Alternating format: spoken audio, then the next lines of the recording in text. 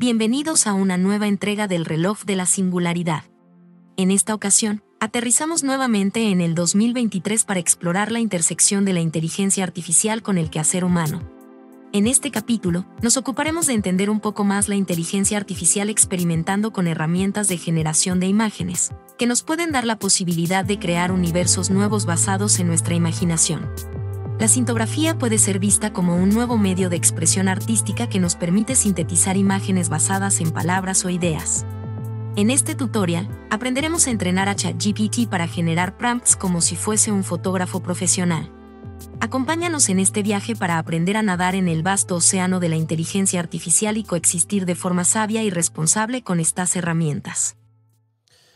Hola, bienvenidos a un nuevo video. Mi nombre es Iván y este es el reloj de la singularidad. Hoy estamos aterrizando nuevamente en el 2023, luego de habernos aventurado en un viaje hacia la post-singularidad. En los videos anteriores exploramos un poco cómo serían escenarios a base de predicciones de cómo se vería la vida de los humanos luego de que hayamos alcanzado la superinteligencia.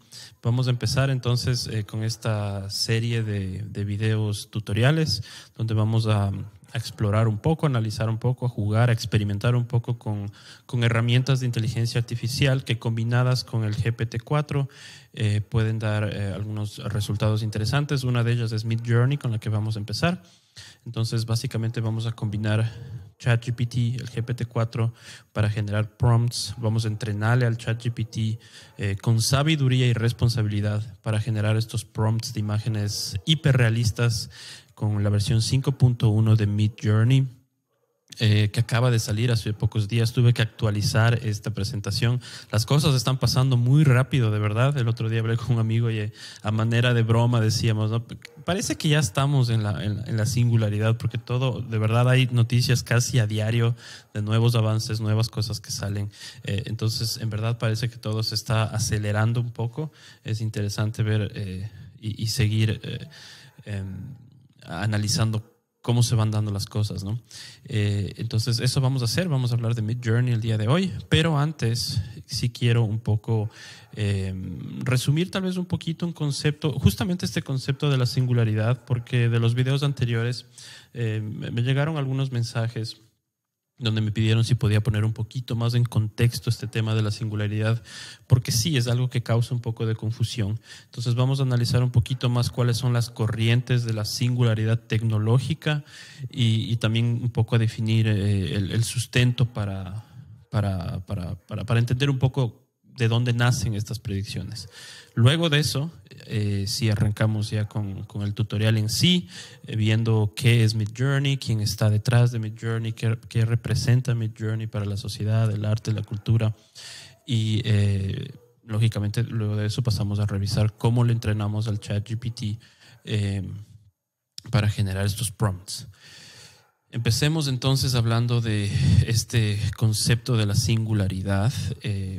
Básicamente, si hablamos de la singularidad en términos tecnológicos, de la tecnología, podemos partir diciendo que es un concepto de ciencia ficción, ¿no? Va más allá de lo que podemos imaginar y entender, y todos quienes comparten esta idea de la singularidad tecnológica vienen de la ciencia, son matemáticos, son físicos, son autores, son ingenieros que han estudiado computación, profesores, catedráticos, que al llegar a un punto en donde ya no se puede, digámoslo así, avanzar más, se crea esta idea de cómo se verán las cosas o cómo se verían las cosas si es que alcanzamos estas inteligencias artificiales que nos sobrepasen en cuanto a razonamiento, a la misma inteligencia, ¿no? A las capacidades cognitivas. Hay un artículo, de hecho voy a citar dos, voy básicamente a resumir dos artículos que leí la semana pasada de una revista científica que se llama Mindplex y que me gustaron mucho. El primero justamente habla de la singularidad, de tratar de zafar esa confusión que existe en torno a este concepto.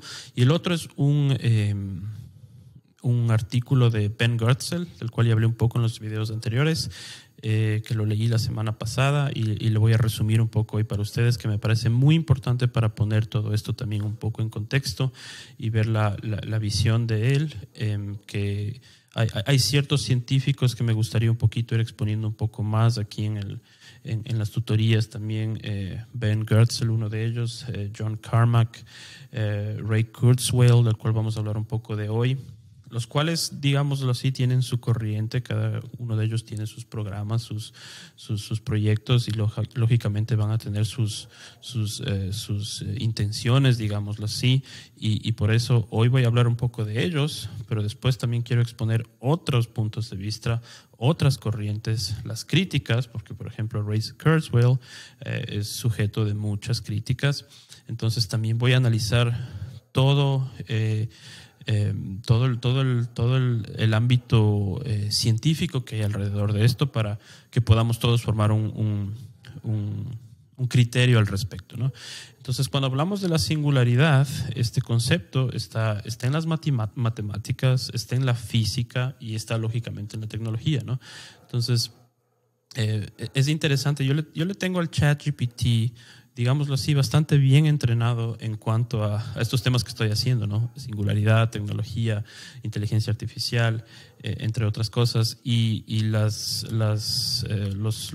resultados que me está dando son bastante buenos. Esto lógicamente que está aquí, que lo expongo, sacado del ChatGPT, lo he contrastado lógicamente, ¿no? Y la información es digámoslo así, veraz, ¿no? Se puede verificar con otras fuentes. Entonces, está en la física, está en la matemática.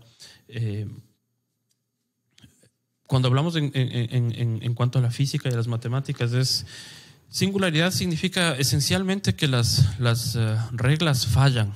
Más o menos así podríamos decir, ¿no?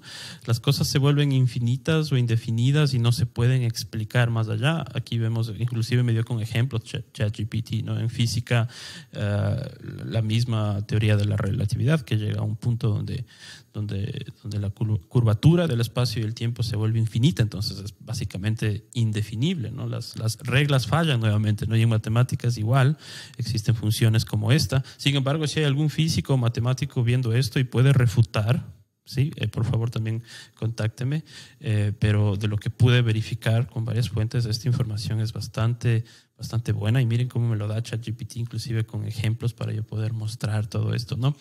Ya, entonces ese es un poquito, si quieren ver así, cómo podemos enmarcar en contexto el término singularidad. Entonces viene de la ciencia, y en la tecnología sería lo que conocemos como ciencia ficción, porque es solamente este punto hipotético en el futuro, en el que la inteligencia artificial alcanzaría o superaría la inteligencia humana, ¿no? Lo cual todavía no sabemos. Ni siquiera sabemos si nos estamos acercando a la inteligencia general artificial, que sería donde alcanzan nuestras mismas capacidades, ¿no? Y que es el tema de debate de momento, ¿no? Estamos ya a un paso, estamos entrando, está sucediendo, todavía no, o ya, o cuándo, o tal vez nunca, ¿no? Entonces eso es justamente lo que no se sabe. Y ante esos escenarios donde no sabemos si las computadoras nos van a llegar a sobrepasar en cuanto a inteligencia y habilidades cognitivas, no nos queda más que la ciencia ficción, ¿no? Este concepto de la singularidad tecnológica. Por eso todos mis videos yo siempre empecé diciendo, si quieren es ciencia ficción, pero si no quieren no es ciencia ficción. Ahora, este artículo hace 4 definiciones de la singularidad. Por un lado, existe un instituto, le llaman la Universidad de la Singularidad. No es una universidad reconocida hasta donde conozco. Es un instituto cuyo uno de los fundadores es Ray Kurzweil, del que ya vamos a hablar un poco, que es uno de los... él es un desarrollador de inteligencia artificial, escritor, científico, que escribió un libro en el 2005, se llama La singularidad está cerca. Entonces, él es uno de los fundadores de esta universidad. Según la Universidad de la Singularidad, este es un sinónimo, la singularidad, un sinónimo de la rápida ruptura causada cuando una tecnología, pongamos como ejemplo de lo que vamos a hablar hoy, que es básicamente fotografía, creación de imágenes, cuando una nueva tecnología, por ejemplo la fotografía digital, se vuelve más útil que soluciones anteriores como la fotografía análoga. Y hoy, con Midjourney, básicamente vamos a explorar lo que sería la solución o el próximo paso, la próxima evolución de la fotografía digital, que sería la sintografía. Ya vamos a hablar un poco de ese concepto también. Entonces, esta es la definición de la Universidad de la Singularidad. Ray Kurzweil, él va un poquito más allá y dice que no solo habrá rupturas individuales, digamos, o sea, en ciertas áreas, lo que conocemos ya ahora como la narrow AI, ¿no? Como la inteligencia artificial que tenemos de momento, ¿no? Que es muy capaz, pero que está como solo definida para ciertos ámbitos, ¿no? Entonces, él anticipa esta interrupción en todos los aspectos de la vida humana, especialmente en el libro del que les acabo de hablar. La singularidad está cerca. Y de ahí tenemos dos conceptos que vienen de un poco más atrás, uno de ellos de los años 50, del mismo pionero de científico de la computación, Alan Turing, quien hizo ese test. Hablamos un poco de eso en los videos anteriores, ¿no? Él tiene una visión un poquito más, o sea, antes lógicamente cuando se hablaba de esto en los 50, los 80, sí se tenía esa tendencia a crear esos escenarios un poquito aterradores, digamos así, ¿no? Entonces él ve que los humanos... o sea, que en lugar de que nosotros los humanos seamos las criaturas más inteligentes del planeta, ocuparemos el segundo lugar. O sea, la inteligencia artificial nos sobrepasará y básicamente nosotros nos volveríamos en una, si quieren verlo así, hace esa analogía, ¿no? Así como a las especies, a los animales, los gorilas, los delfines dependen de nuestras acciones, nosotros pasaríamos a depender de las acciones de la inteligencia artificial, ¿no? Si quieren verlo así, pasaríamos a ser algo así como los animales o las mascotas que ellos nos ven o algo así. Ya, o sea, ciencia ficción, ¿no? Y él dice, mi argumento es que se pueden construir máquinas que simularán el comportamiento de la mente humana muy de cerca. Y finalmente tenemos a Vernor Vinge, que es un profesor de ciencias de la computación y matemáticas y también autor de una serie de novelas de ciencia ficción muy respetadas. Él introdujo el término de singularidad en un ensayo de 1983. Él igual muestra un poco de preocupación ante estos eventos que pueden ocurrir en el futuro, y de él me gustaría un poco... me gustaría tomar la visión de Vinge de la singularidad para comparar en dónde estamos hoy, o sea, para poner en contexto lo que pensaba Vinge en los 80 y qué ha cambiado hasta hoy en el 2023, porque hay algo muy interesante de la ciencia ficción. Si se ponen a pensar, sean libros o películas de ciencia ficción, yo no, por ejemplo, no conozco, sería una buena pregunta, de hecho, no sé si han visto alguna película de ciencia ficción donde alguien tenga un celular, un libro. No hay ese concepto del celular, ¿no? Claro que hay máquinas avanzadas y todo eso, pero el dispositivo como celular en sí, no. O un chat GPT o algo así, ¿no? Entonces, ahí nos podemos dar cuenta que la ciencia ficción en muchas cosas no acertó, digamos así, ¿no? Por ejemplo, el celular que cambió tanto la vida de las personas, ¿no? Pero no estoy seguro, tal vez sí hay, pero se me vino ahorita a la mente que no vi eso. Entonces, revisemos un poco la versión de Vernor Vinge al respecto para luego revisar lo que está ocurriendo hoy en día, con el ejemplo del artículo de la semana pasada de Ben Goertzel. Vernor Vinge nos dice que si las criaturas, ya sean orgánicas o inorgánicas, si ellos alcanzan niveles de inteligencia general muy superiores a los de los humanos actuales, ¿qué tipos de objetivos y propósitos ocuparán estos vastos cerebros? Es poco probable que sus motivaciones sean exactamente las mismas que nuestros objetivos y propósitos actuales. En cambio, la inmensa escala de estas nuevas mentes probablemente resultará ajena a nuestra comprensión. Podríamos parecernos tan insondables como las preocupaciones humanas les pueden parecer a los perros, a los gatos, a los animales que nos ven a veces, ¿no? Que nos observan de vez en cuando. Entonces, él sí mostraba esta preocupación, y un poco también tal vez como Alan Turing, de nos van a sobrepasar y nosotros pasaremos a un segundo plano, ¿sí? Esta es cómo le podemos enmarcar un poco a la singularidad, ¿no? Quise empezar por eso porque tuve algunas conversaciones que he tenido, sobre todo con amigos míos que han visto mis videos, me dijeron eso sería bueno poner un poquito más en contexto lo que es la singularidad, para partir también diciendo de que esto no se trata de teorías conspirativas o nada por el estilo, que yo no comparto en lo absoluto, ¿no? Sí trato aquí de regirme muchísimo a lo académico, a la ciencia. Y claro, si ciencia ficción, pues que se mantenga como ciencia ficción, ¿no? Esto solo es un breve repaso de lo que ya hicimos en las 4 horas de videos anteriores dónde estamos en este momento, en el contexto específico de la inteligencia artificial, ¿no es cierto? Siri, Alexa, muy poderosos, ¿no? Autos que ya se pueden manejar por sí solos. Eso es lo que tenemos, lo que vivimos en la actualidad. Y en lo que eventualmente estamos, o el siguiente paso, lógicamente, es la inteligencia artificial general, donde las máquinas ya desarrollan el sentido común, una intuición, un conocimiento general, un razonamiento muchísimo más avanzado, ¿no? Entonces aquí, en este momento histórico tal vez, es donde hay discrepancia y donde nadie sabe a ciencia cierta, o sea, ni siquiera los mismos científicos que están detrás de esto, no podemos saber a ciencia cierta dónde estamos, si va a pasar y si es que pasa, cuándo, ¿no? Es muy difícil. Ray Kurzweil, él pronostica el año 2029, esa es su predicción, en el que alcanzaremos la inteligencia artificial general. Y de ahí, él dice que a la superinteligencia tendrán que pasar unos 15 años más. O sea, en el 2045 tendríamos la inteligencia, la superinteligencia, o sea, el paso a la singularidad, ¿no? Sí, alcanzaríamos ese punto de la singularidad, 2045. Pero igual, aquí se ha ganado muchísima crítica, nadie está de acuerdo. Sí, hay algunos que dicen cómo va a ser eso posible, si ya tenemos inteligencia artificial general, eso va a empezar a desarrollarse mucho más rápido, autónomamente, por sí solo. De hecho, a mí me gusta llamarle así, inteligencia artificial autónoma, porque ya no, básicamente los humanos ya no intervienen, o muy poco nada más, ¿no? Sí, las máquinas están ya operando por sí solas. Sí, se vuelven entes, digamos así, ¿no?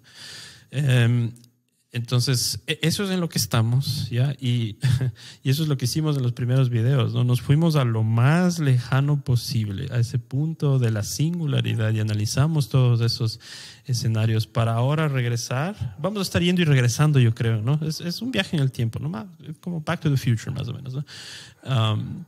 Y ahora regresamos porque nos toca ver lo que tenemos ahora y las aplicaciones y cómo esto puede cambiar y cómo esto eventualmente nos lleva a la inteligencia artificial general.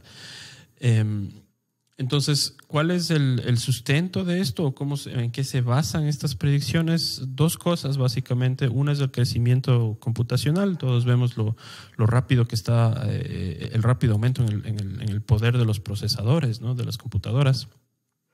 Esto se explica con la ley de Moore, que nos dice que la cantidad de transistores en un microprocesador se duplica aproximadamente cada 2 años. Entonces, por eso que cada vez vemos más avances. Sin embargo, este concepto también hay que tener mucho cuidado con esto, porque algunos expertos señalan que esta ley de Moore puede llegar a un fin también, es decir, que puede llegar un momento en que los límites, por ejemplo, físicos o económicos mismo, hagan que este crecimiento se estanque, digamos, así que ya no veamos un crecimiento tan exponencial, que es también en cierto punto, por ejemplo, lo que hemos podido ver con los celulares, ¿no?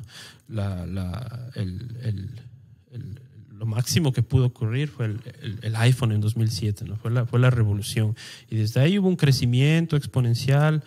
Pero yo diría que del 2018, 2019 para acá, todo ya como que se regularizó, ¿no? Y ya no hay esas grandes, esos breakthroughs enormes en cuanto, por ejemplo, a la capacidad de un celular, ¿no? Hay mejoras en la cámara y cada cosa. Cada año sale un celular nuevo, ¿no? Con ciertas mejoras, pero ya no es nada revolucionario, si quieren verlo así, ¿no?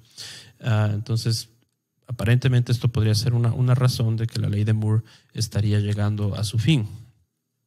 Además de que hay un debate sobre si solo con la potencia podemos saber si se llega a la inteligencia artificial general, ¿no? Hay muchos científicos que piensan que se necesita mucho más que eso, ¿no? Que no solo se trata del procesamiento computacional. Es por eso que es muy difícil definir la singularidad en el ámbito tecnológico, ¿no? Entonces, la otra posibilidad que se tiene es hacer estimaciones estadísticas.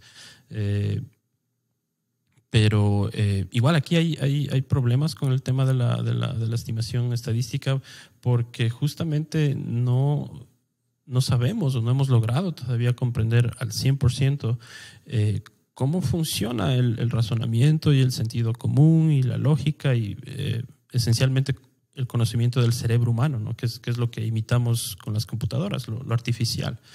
Entonces aquí hay 3 puntos muy interesantes. Algunos observadores sugieren que podríamos necesitar muchos avances conceptuales antes de llegar a la inteligencia artificial general. Eso quiere decir, por ejemplo, que ChatGPT nunca va a poder llevarnos a la inteligencia artificial general. Ben Goertzel, en el artículo que les voy a resumir en unos momentos, él parte de eso, ¿no? Él parte de eso, de decir, ok, vamos a calmarnos un poco, hay mucha histeria de momento, ¿no es cierto? Hay una locura ahorita, todo es inteligencia artificial, ¿no? Y básicamente nadie sabe, pero qué mismo es, ¿no? Como cuando empezó el Internet, ¿no? Eso es nuevamente, básicamente estamos como en esa misma etapa, ¿no? De un nuevo descubrimiento, si quieren verlo así, que es tan grande que va a cambiar muchas cosas. Entonces, hay desinformación, hay mucha histeria, hay mucha confusión y muchos influencers, muchos títulos de videos no ayudan además en esto, ¿no? Ya vamos a hablar un poco de eso. Entonces es lo que no sabemos exactamente, ¿no? También hay quienes dicen que es posible que un solo salto conceptual pueda resolver todos estos problemas, o sea que ChatGPT, que estos modelos de lenguaje que se están desarrollando y todo lo que está pasando de momento sea ese paso conceptual, sea el componente principal para llegar a la inteligencia artificial general. No lo sabemos. Y hay otra posibilidad que ya un poco en lo personal yo creo que es, cada vez yo me estoy acercando como más a esta posibilidad, y es que, a ver, la inteligencia artificial podría alcanzar un nivel de inteligencia artificial general sin que nosotros todavía podamos comprender qué está pasando. Básicamente sin que todavía podamos darnos cuenta de lo que está sucediendo. Es decir, que tal vez ya estamos en ese proceso, pero todavía no podemos asimilar si es que ya es o cómo es, justamente porque no logramos entender todavía muchos conceptos, ¿no? Entonces, múltiples combinaciones de módulos del software y de hardware, lo que está pasando ahorita con estas computadoras, todo lo que están creando, podrían resultar en esa aparición imprevista, digámoslo así, de una inteligencia artificial general, ¿no? Eso es un poco también el concepto que conversamos del take-off, ¿no? Sí, o sea, Sam Altman piensa que debemos de empezar tal vez ya suavemente para que no sea muy abrupto. Y bueno, eso ya es un tema tan complicado que probablemente solo estas grandes mentes y las personas que están detrás de todo esto sepan, o espero que sí sepan, para que nos lleven y nos enrumben por donde debe de ser, si es que vamos a esto, ¿no?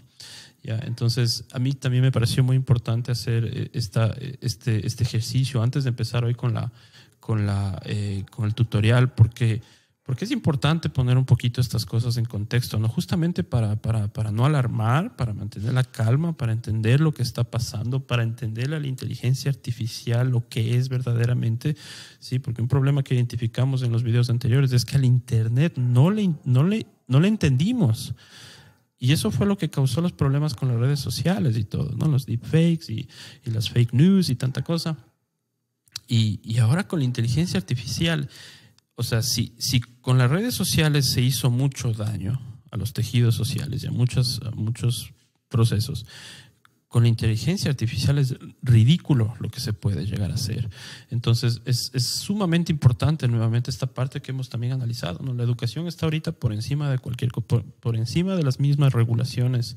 Está primero la educación mismo. Y yo cuando me puse a hacer esta presentación, este tutorial de hoy, me di cuenta, básicamente estoy haciendo lo que he hecho toda la vida, pero solo sin dar el clic en publicar para todos, sin hacerlo público. Siempre fue como privado, ¿no? O sea, cualquier tecnología que llegaba a mis manos, sea hardware o software, antes era mucho más mucho más hardware que software, pero cualquier tecnología que yo tenía y podía probar, iba de una, ¿no? O sea, me encanta la tecnología, entonces siempre estoy al pendiente de lo que está pasando. Todo lo llevaba a la prueba, ¿no? Todo llegaba a mis manos, me ponía a experimentar y me ponía a analizar qué estoy haciendo, ¿no? ¿Para qué es esto, no? ¿Qué es esto que tengo en mis manos, ¿no? ¿De dónde viene? ¿Quién lo hizo? ¿Por qué lo hizo? ¿Con qué propósito? ¿Cuál es la filosofía? ¿Quién es esa persona detrás de todo esto? ¿Para qué me va a servir, no? ¿Cuáles son los pros? ¿Cuáles son los cons? Las ventajas y las desventajas, el coste y el riesgo. todo eso para mí fue siempre muy importante cada vez que una tecnología aparecía, ¿no? Siempre fue para mí esa fascinación, ¿no? Y para mí también fue la cuestión de cada vez decirme, oh no, o sea, paremos ya, pero no vamos a parar, lógicamente. Creo que somos como, es parte de nuestro proceso evolutivo, supongo, ¿no? Estamos como programados para eso, ¿no? Somos como monitos que estamos programados para dar el próximo salto en la evolución misma, y si son las máquinas a los que tenemos que evolucionar, no sé, tal vez no nos quede más que justamente alinearnos y hacer las cosas bien para que no nos pase lo que nos pasó con el Internet en gran parte, ¿no? Que cosas maravillosas surgieron del Internet, lógicamente, pero también muchas cosas salieron mal, ¿no? Sí, entonces eso me di cuenta. O sea, estoy haciendo lo que siempre he hecho, solo que esta vez lo comparto con todos, ¿no? Porque se ha vuelto un poco mi hobby, mi propósito. Como vieron, en verdad no tengo una necesidad de hacer esto, pero me da muchísima satisfacción y pensé que es importante hacerlo ahora porque estamos, creo que sí, en un momento importante para mí, y también me puse a reflexionar sobre que el mismo concepto de lo que significa educar. Y educar no solo es mostrar lo bueno y cómo se deben hacer las cosas, sino poner todo sobre la mesa, ¿no? Lo bueno y lo malo, los pros y los cons, las ventajas y las desventajas, el coste y el beneficio. Y en base a eso, enseñar a razonar y crear un pensamiento crítico, que es una de las cosas más importantes ahora, ¿no? O sea, saber lo que estoy haciendo. Y yo creo que eso nos puede llevar a que, en vez de pensar que crear deepfakes es para lo que se hizo Midjourney, o estas imágenes hiperrealistas, porque yo elegí conscientemente este título, ¿no? ¿Cómo crear imágenes hiperrealistas? Porque eso es lo que se ve, además, ¿no? Eso es lo que nos llega, ¿no? Si van a YouTube y buscan Midjourney, lo primero que van a ver es las fotos súper realistas, ¿no? Y son las noticias, y es lo que ha hecho noticias, de hecho, ¿no? Yo también me puse a ver un poco qué está pasando, qué se dice o qué se habla de Midjourney, y las noticias son justamente la foto del Papa y la foto de el Donald Trump, y bueno, estos dino profesiones que se hicieron como virales, ¿no? Esto me pareció un poco más cómico, pero básicamente es eso, ¿no? ¿Cómo es el infierno? Mira las aterradoras imágenes generadas por inteligencia artificial, ¿no? Entonces, esto es un poco a lo que nos afrontamos. Pero, ¿qué pasaría si Midjourney no busca eso, ¿no? Que el fin de Midjourney no es crear deepfakes o fotos súper reales, ¿sí? ¿Qué tal si es otra cosa, ¿no? O aunque ese sea el fin de Midjourney, ¿qué tal si con Midjourney podemos hacer cosas que nos generen muchísima más satisfacción, que nos hagan ver todas las posibilidades que tiene esto, ¿no? Que nos hagan entender a la inteligencia artificial, y que no necesariamente se trata de pasarme horas tratando de hacer un deepfake para ver si le lanzo al Twitter o a donde sea y volverme viral, o que se vuelva viral, ¿no? Crear daño, hacer daño, básicamente, ¿no? Entonces, esa es para mí ahorita la parte más importante de esto, y hago un paréntesis justamente para hablar de eso, ¿no? De lo que significa para mí todo este programa que estoy haciendo, este trabajo que vengo haciendo, con el propósito justamente de que no nos pase lo malo que nos pasó con el Internet, con la inteligencia artificial, porque puede ser mucho peor, porque la potencia, la capacidad del alcance de la inteligencia artificial es muchísimo mayor. Recordemos que estamos pasando de la curación de contenido a la creación de contenido, ¿no? Y Midjourney va a jugar aquí un papel muy importante. Imágenes es lo primero, ¿no? Así empezó el Internet, ¿no? El Internet fue texto primero, ¿no? Y del texto pasó a imágenes, ¿no? De aquí nacen los memes, ¿sí? Yo estuve ahí todo el tiempo atrás, revisando todo eso, ¿no? 4chan, ¿ok? Sé lo que es 4chan. Y eso para los nerds como yo debe de significar mucho, ¿ya? Entonces estuve ahí, ¿no? Y cuando entendí, ok, ya va a faltar poco para que llegue el video al Internet. Entonces fue ahí cuando ya empezó para mí toda esta preocupación de si esto no se utiliza bien, más bien nos va a hacer daño, ¿no? Y salió YouTube y yo me di cuenta, esto es el futuro. Y tanto como me encantó la idea de YouTube, porque era increíble, ¿no? Me pasaba con mis amigos viendo videos en YouTube todo el tiempo, ¿no? Pero sabía también a dónde nos podía llevar, ¿no? Y igual, YouTube es excelente, ¿no? Como herramienta, es increíble, pero también se puede hacer mucho daño con este tipo de herramientas. Entonces ahora con la inteligencia artificial es como si lo quieren ver así como el próximo paso, ¿no? Como la nueva Internet o algo así, o algo muy nuevo en el Internet, que son varias cosas. También se acuerdan, analizamos todo lo que es el Internet, muy difícil, ¿no? Muy difícil entenderle. Entonces estamos en el video ahorita, pero ya no hacemos eso, no creamos nosotros ya, ¿no? O sea, y no creación de contenido, lógico que hacemos ahora en redes, ¿no? Pero es físico, o sea, no es la cámara que hace o toma fotos del mundo real, ¿ya? Y bueno, ya se le puede agregar efectos y todo eso, pero ahora estamos dando un paso más allá, ¿no? Y eso es lo que deberíamos entender. Entonces, mi metodología, si quieren verlo así, lo que yo quiero alcanzar con estos tutoriales, al analizar todas estas herramientas que van a ser muy, muy poderosas. Recordemos que estamos al inicio recién, ¿no? Y vamos a hacer todo un análisis con Midjourney de a dónde nos puede llevar todo esto y qué es lo que debemos hacer para que de verdad nos sirva muchísimo, ¿no? Porque las posibilidades son enormes, y yo también le quiero dar un poco de optimismo a esta presentación. Si fíjese en las imágenes que he elegido, ya no son distópicas. Todas estas imágenes que he hecho con Midjourney además representan otras cosas diferentes, ¿no? Si quieren verlo así, la imaginación. Y mi metodología, entonces, si quieren verlo así, es explorar la intersección de la tecnología, en este caso de la inteligencia artificial y otras tecnologías, con la vida humana. Esa intersección entre estos dos, porque como hemos visto, es muy complejo de combinar lo natural con lo artificial, ¿no? Hay resistencia, hay mucho miedo, hay negación. Y lo que tenemos que hacer es explorar esto, ¿no? Con actividades reales, del mundo real, hands-on activities. Entonces, tomamos lo último que nos llega en tecnología, Midjourney, un software, y lo empezamos a zafar. Lo testeamos, verificamos y decidimos qué puedo hacer con esto, ¿no? ¿Para qué se hizo? ¿A dónde me lleva? ¿Qué consecuencias puede traer? ¿Qué es lo que debo hacer y lo que no debo hacer con esto, ¿no? ¿Dónde están las barreras y para qué lo puedo usar? ¿De qué me puede servir? ¿Quién está detrás de esta creación? ¿Qué conclusiones puedo sacar para entonces ahí sí volverme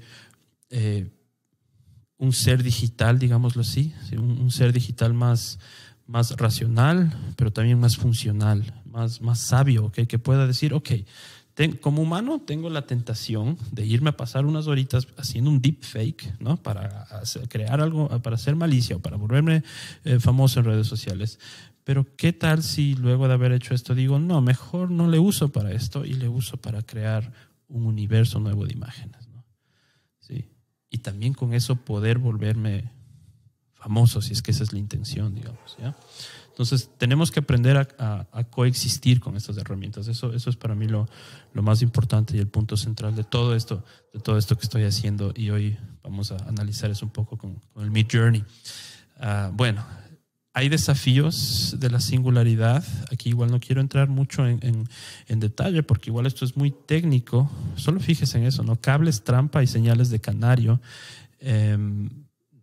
David Wood identifica 6 problemas principales de la singularidad en términos tecnológicos que son muy difíciles de explicar, y no, este tutorial no es para esto. Sí, esto me gustaría además conversarlo si es posible, con David Wood en un podcast para poder ir entendiendo esto un poco más, ¿no? Entonces, esto es un tema bastante complejo, bastante técnico. Además, hay mucho tecnicismo aquí que en este momento no quiero ahondar, pero para que veamos un poco de todo lo que implica esto de la singularidad tecnológica.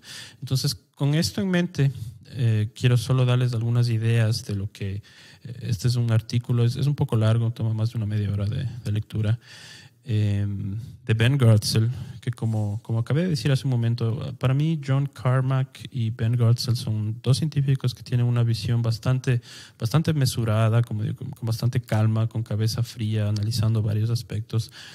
Lógicamente que Ben Goertzel es desarrollador también y tiene sus proyectos y debe tener sus intenciones para haber escrito todo esto, pero en sí hay muchas cosas en las que yo veo muchísima sensatez, y como dije, pienso que es el OG, el GOAT de la inteligencia artificial general. De hecho, es él quien acuñó este nombre de la inteligencia artificial general. Entonces, sí, él trata un poco justamente esto, ¿no? De llamar a la calma partiendo del hecho que para él, ¿no? De que los large language models, estos modelos de lenguaje, no nos van a llevar a la inteligencia artificial general, que son un componente importante, sí, pero que definitivamente no. Y que lo que más deberíamos hacer o lo que deberíamos intentar hacer es volvernos proactivos. Es decir, entender que primero hay libertad para innovar tecnológicamente, porque esto lógicamente es mucho de lo que les preguntan en entrevistas, no solo a él, sino también a Sam Altman. Le dice, ¿por qué no paran? ¿No? Si esto representa riesgos para la humanidad, ¿por qué no paran? Y dice, no, es que el beneficio que se puede sacar de todo esto es muchísimo mayor a los riesgos, ¿no? Entonces es la lógica detrás del por qué siguen haciendo todo eso, ¿no? Entonces él ve a los large language, estos modelos de lenguaje como un narrow AI, ¿no? Que no pueden volverse inteligencia artificial porque tienen muchas limitaciones, ¿no? Yo comparto en sí este punto de vista porque en algunas cosas sí me doy cuenta, ¿no? O sea, si le entrenas bien al ChatGPT en unas cosas, es genial.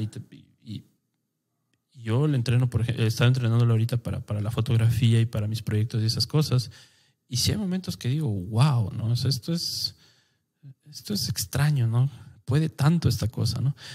Pero hay otros momentos que sufre, que tiene problemas con ciertas cosas muy básicas del razonamiento, ¿no? Ya voy a mostrarles unos ejemplos de eso, ¿no? Donde me doy cuenta, ¿no? Ok, sí es solo un chatbot que sufre a veces, ¿no? con ciertas cadenas de razonamiento lógico, ¿no? Que todavía no puede eso, ¿no? Entonces, sí, esto dice Ben Goldstein también, ¿no? Que falta todavía esa parte humana, o sea, la creatividad y el razonamiento y resolver grandes problemas que solo podrían las grandes mentes, o sea, digámoslo así, un large language model nunca va a ser más inteligente que un gran poeta, que un gran músico, que un gran científico, que las grandes mentes humanas aún no, o tal vez nunca, ¿no? Entonces discute mucho de esto, ¿no? Para algunos los large language models ya son el camino a la inteligencia artificial general. Para otros es inclusive tal vez solo una forma de distraer del progreso verdadero de la inteligencia artificial general. Él dice, yo estoy como en la mitad, ¿no? Puede ser un componente importante, pero se necesita más. Y él entiendo que está trabajando justamente en ese más, o sea, viendo otras aristas, otros puntos de vista y desarrollando nuevas tecnologías, tal vez para combinarlas con esto y llegar a la inteligencia artificial general. Entonces hay también una competencia tecnológica, eso hablamos también. Y bueno, su argumento es que no hay que parar, o sea, que él no firmó esta carta de detener el desarrollo de la inteligencia artificial porque no le ve ningún sentido, que lo que se debe hacer es educar y desarrollar esto de forma correcta. Y de lo que sí habla también es de esos dos riesgos que sí existen y que yo analicé también en mi video anterior y que estoy totalmente de acuerdo también con esto. Los riesgos reales son de lo que hablé un poco. Deepfakes, fake news. Sí, con el internet tuvimos problemas con eso. Imagínense ahora que estamos generando inteligencias artificiales. Eso nos podría llevar a cosas inimaginables, problemas, ¿no? Dentro del ámbito social. Y la otra, lógicamente, es el cambio de paradigma en los modelos económicos y en el mercado laboral. Esos son dos problemas latentes ya, que los tenemos ya. Esto ya se empieza a ver también, ¿no? Hay muchos oficios y profesiones que ya están o van a ser reemplazados por la inteligencia artificial porque se puede hacerlo ya. Entonces, estas son las dos cosas más palpables, ¿no? Porque son muy, muy importantes, ¿no? Son parte de la vida, ¿no? O sea, toda la información que recibimos y el trabajo, el ámbito económico. Esto él sí considera que es muy importante tomar en cuenta. Esos son problemas que los tenemos ahora. Si llegaremos a la inteligencia artificial general, es algo todavía de ciencia ficción, ¿no? Él dice que es un optimista. y que cree que alcanzaremos la inteligencia artificial y que estos sistemas deben de coevolucionar con nosotros, como hemos visto, ¿no? de alinearse con los valores de los humanos. ¿Qué son los valores de los humanos? Igual eso sería un tema para otro video, pero al menos así lo ve Ben Goertzel. Aquí habla también un poco de lo que ya expuse hace un momento. Ray Kurzweil pronostica que el 2029 será el año en el que alcanzamos la inteligencia artificial general, y de ahí en el 2045 la superinteligencia, o sea, la singularidad. Aquí él discrepa un poco y dice es un lapso de 16 años es demasiado, ¿no? Si ya tenemos inteligencia artificial general que pueda razonar, que sea tan o más inteligente que todos los humanos, que haga ciencia, que haga matemáticas por sí solo, que sea autónomo, eso debería acortar muchísimo más el trayecto a la superinteligencia. Termina diciendo esto, ¿no? Singularidad, listos o no. Estamos como en la mitad de eso, de estar listos o no. Ahí te vamos. Singularity, ready or not. Actually, somewhere in between. Here we come. ¿Qué les parece entonces luego de esto?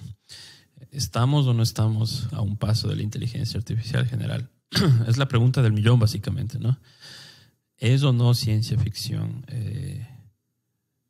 Sam Altman le pregunta, ¿no? En el podcast que hizo con Lex Fridman, ¿no? ¿Tú crees que GPT-4 ya es una inteligencia artificial general? La respuesta de Lex Fridman es muy buena, ¿no? Y comparto también mucho de eso. Él se queda un rato pensando y le dice, creo que si es, no podríamos saberlo. No nos daríamos cuenta, ¿no? Y es por eso, o sea, hacen esa analogía con la vida continua, ¿no? Estamos todavía viviendo, nada ha pasado, pero tal vez ya estamos ahí sin saberlo. No sabemos tal vez ya qué están haciendo las máquinas entre ellas, tal vez. Es complicado, ¿no? Es complicado. Sin embargo, Sam Altman dice, aunque ChatGPT no llegue a ser una inteligencia artificial general, todo lo que ya ha hecho, el beneficio es enorme. Y en eso sí solo puedo constatar eso, ¿no? Para mí, ChatGPT ha sido una herramienta que me ha ayudado a producir muchísimo. Des en cuenta, este video probablemente vaya a ser de 1 hora y media o algo así. He hecho más de 5 horas de contenido en un par de semanas. Claro que la preparación ha tomado más, pero en 2 semanas, 5 horas de video, de contenido de YouTube es bastante. Yo no sé si hubiese podido hacerlo solo así, tomando en cuenta de que esto es todavía un hobby para mí, ¿no? Estoy haciendo esto porque pensé, tengo que hacer público ahora sí, ¿no? Yo llevo experimentando con estas cosas desde el 2005, ya es hora de hacerlo público. Entonces, y además dice esto, ¿no? Si esto fuera una película de ciencia ficción y el GPT-4 sería la inteligencia artificial general, sería una mala historia de ciencia ficción. Entonces, Sam Altman piensa también, y siendo el creador de esto, que no es inteligencia artificial general, pero you never know, who knows. Complicado. Pero bueno, ahí está lo fascinante para mí de esto, ¿no? Y otra cosa que digo, o sea, ¿por qué no un poco de nerdismo, de ser nerd, también no puede llegar a ser, no puede también generar impacto en las personas para crear interés y para crear debate y educación? Sí, porque para mí de pronto hubiese sido muchísimo más fácil solo crear un video de 20 minutos haciendo el tutorial de Midjourney y así hacen una foto hiperrealista y se acabó, ¿no? Y wow, y de cómo pueden lograr esto y cómo va a cambiar el mundo y cómo va a destruir a la fotografía. Porque lamentablemente esos son los títulos con los que nos topamos a diario, ¿no? Y eso para mí no ayuda en nada. Y lamentablemente yo veo eso inclusive en medios muy respetables, ¿no? Que el contenido es muy bueno, pero que el título del video es un clickbait a más no poder, ¿no? O sea, que es la inteligencia artificial te desplazará y por poco te dejará sin trabajo y los fotógrafos y la fotografía morirá y tanta cosa. Eso está completamente mal y no entiendo por qué lo hacen. O sea, me imagino que debe ser esa adicción ya al clickbait, ¿sí? A tener views, todo el daño que nos hizo, pues si quieren verlo así, las redes sociales, debe ser eso, porque no entiendo cómo un medio, por ejemplo, muy grande hace eso. Hacen esos títulos, ¿no? No hagan eso. No entiendo por qué lo hacen. Sin embargo, igual, tema para otro debate, ¿no? Fíjense en esto, ¿no? Vamos ya entrando en la parte de la tutoría. La evolución de imágenes generadas con inteligencia artificial en apenas 6 meses, un poco más de 6 meses. Miren en este corto tiempo, ¿no? Midjourney hay desde hace un año, ¿no? Esta compañía, este laboratorio de investigación existe desde hace un año, un poco más de un año, nada más. Y miren todo lo que ha pasado, ¿no?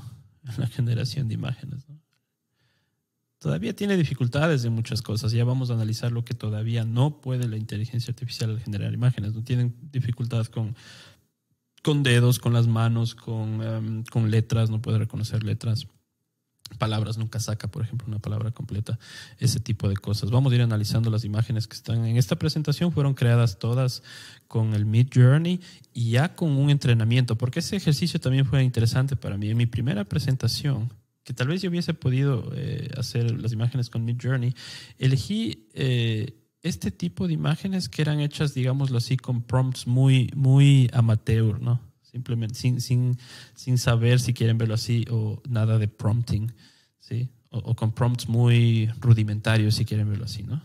Algunos resultados no estaban mal, ¿no? Pero van a ver la diferencia con las imágenes de la presentación de hoy y sobre todo, pero por ejemplo, miren esto, ¿no? Esto no está nada mal, ¿no? Con servicios gratuitos además, porque hay que aclarar que todas estas imágenes, ¿no?, son con Bing o con DALL-E. Entonces, si no generas un prompt muy bueno, suceden estas cosas, ¿no? Que muchas imágenes no eran tan espectaculares, ¿no? Algunas salían mejor, ¿no?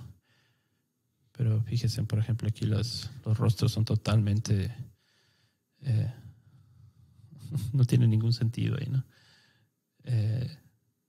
Pero otras no eran tan malas, ¿no? Entonces vamos a ver también esa diferencia entre la evolución ya, lo rápido que todo está pasando, ¿no? Entre mi primera presentación y esta ahora, con imágenes mucho más elaboradas, habiendo entrenado ya a ChatGPT, que es lo que vamos a hacer hoy en la tutoría.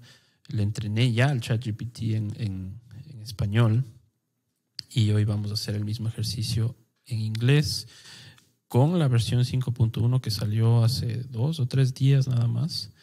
Entonces, para enmarcar igual esto un poco, ¿qué estamos haciendo? Básicamente, el próximo paso de la fotografía.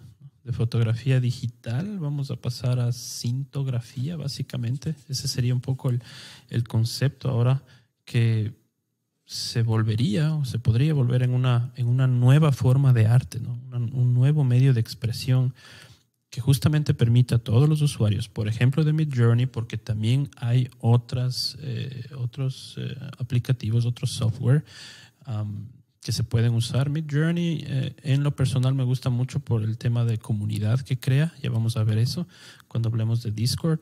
Pero hay Stable Diffusion, por ejemplo, que inclusive me parece que son alemanes los que crearon Stable Diffusion.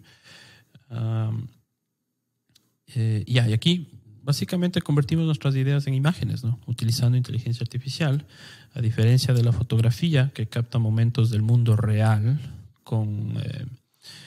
mediante luz y fotones. En la cintografía sintetizamos imágenes, ¿no? Ahora todo es sintético, ¿no? Lo que dije la otra vez, igual estamos pasando de lo estético a lo sintético, aunque tiene mucho que ver también, ¿no?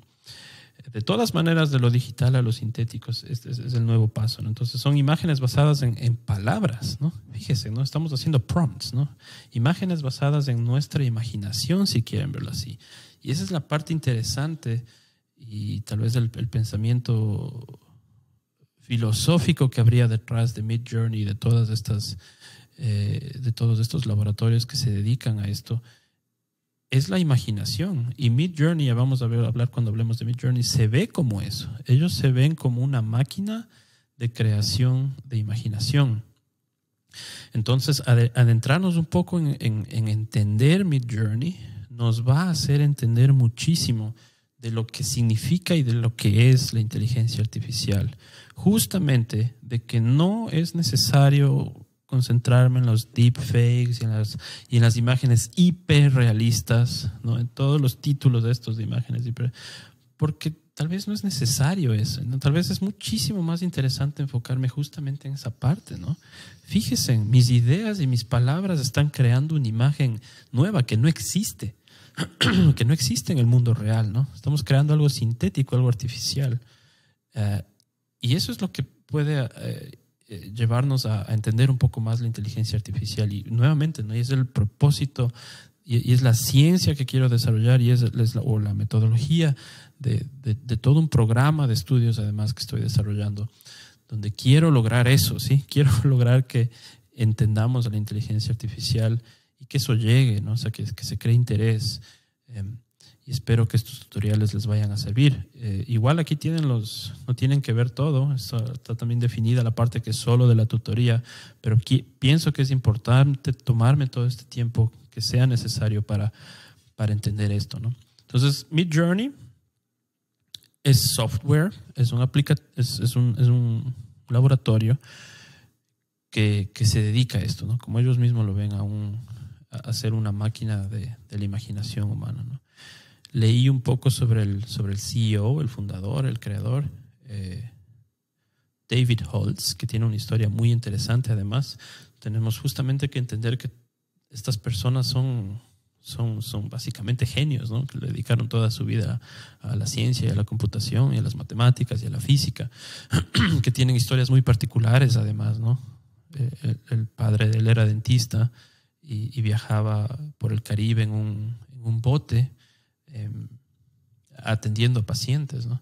Y él vivía en un pueblo muy chiquito donde con muchas personas mayores. Él pasaba mucho tiempo solo. Todas las computadoras que las personas mayores ya no querían llegaban a las manos de él y él se ponía a experimentar con eso.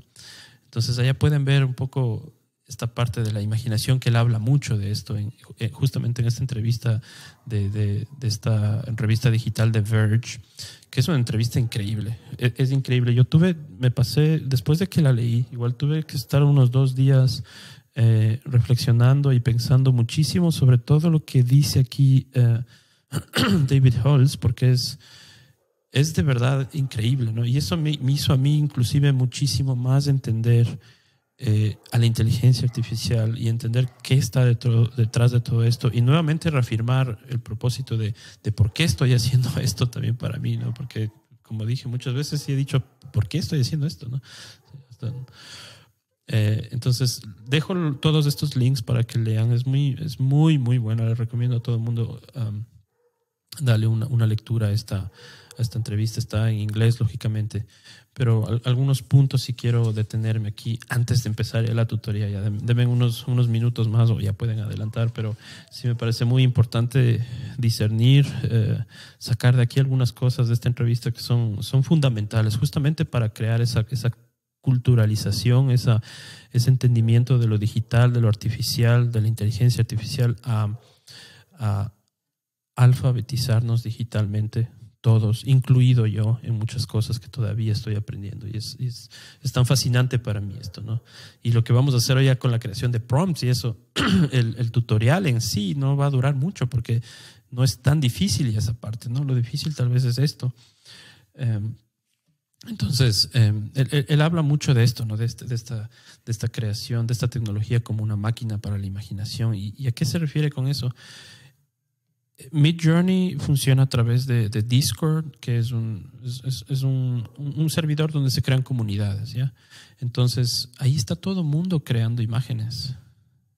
Cientos, miles, probablemente ya millones y millones de imágenes. Y pongámonos a pensar, ¿qué significa eso, ¿no? ¿Qué significa esta aceleración de generación de imágenes? Esa es una parte importantísima para entender lo que representan y van a representar las imágenes creadas por inteligencia artificial. En este momento, con Midjourney, que cuesta dinero, porque aparte de esto es costoso, no tanto para ellos como desarrolladores, y él habla también es un poco de los costos, ¿no? Tanto para los creadores y desarrolladores como para los consumidores es bastante costoso todavía. Entonces, de momento, cuando creas una imagen, cuando haces un prompt y creas una imagen con Midjourney en el Discord, te da 4, ¿no? Es el inicio. Pero ¿qué pasa cuando sean 100? Con un solo prompt, ¿sí? Con una sola idea salida de mi imaginación o del conjunto de personas con las que estoy trabajando, salen ya no 4, sino 10, 100, 1000, 100,000, 1,000,000 de imágenes. ¿Se pueden dar cuenta lo que significaría eso para el mundo? O sea, estaríamos creando un volumen tan grande de fotografías sintéticas que estaríamos creando nuevos mundos, básicamente, ¿no? Porque otra vez, y entendámoslo así como fue el Internet, es solo el primer paso, ¿no?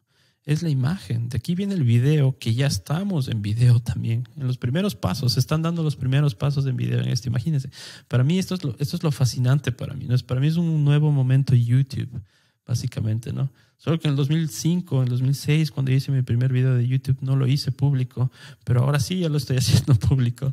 Me tomó 15 años hacer públicas mis ideas.